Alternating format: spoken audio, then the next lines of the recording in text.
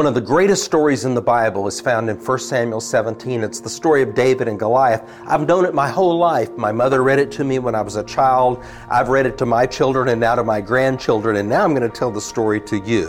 What happens is that David comes out in the Valley of Elah representing the Israelites. He's going to face the Philistine champion Goliath because no one else is willing to. David's a teenager. Goliath is a seasoned man of war. Goliath comes out wearing his mail armor. David comes out with merely a sling and a stone, very similar to this, and he picks up 5 of these from the brook in the Elah Valley, and that's where these 5 stones come from the Elah Valley. So smooth stones from there. You can picture this is very much what David would have had.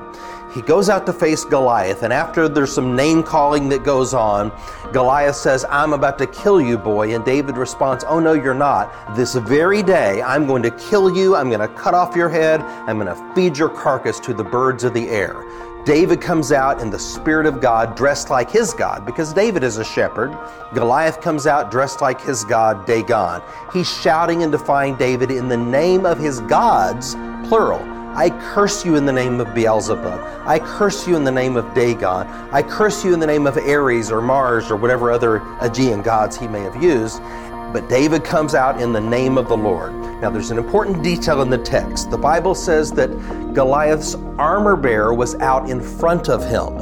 In other words, he did not have his shield. If Goliath has his shield, it doesn't matter how well David throws this stone, it's going to ricochet off of the shield. So when David sees this, he sprints at the giant. He runs as fast as he can, and while he's running, he's slinging. Now, I'm not going to throw this stone at you, but I'll show you they can either do it this way, vertically, or overhead as well, and then they release the stone.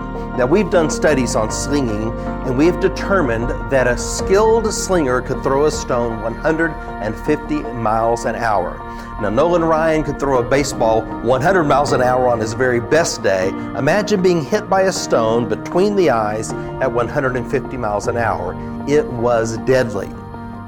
Now, these are military-grade sling stones from our fortress at Ai. We found hundreds of them there. This is not what David used. This is what military would have been using. David just takes these 5 simple, smooth stones, and the faith lesson is this, that's all God needs, is just whatever is at hand. If we're willing to trust God, that's enough to win the victory. David kills Goliath that day, and all of Israel is emboldened when they see that one man stood up and had a faith stand. And that's our faith lesson today. Just as David defeated the giants in his day, we can also defeat giants in our day if we'll take whatever is in our hand, use it for God's glory, and trust Him for the results.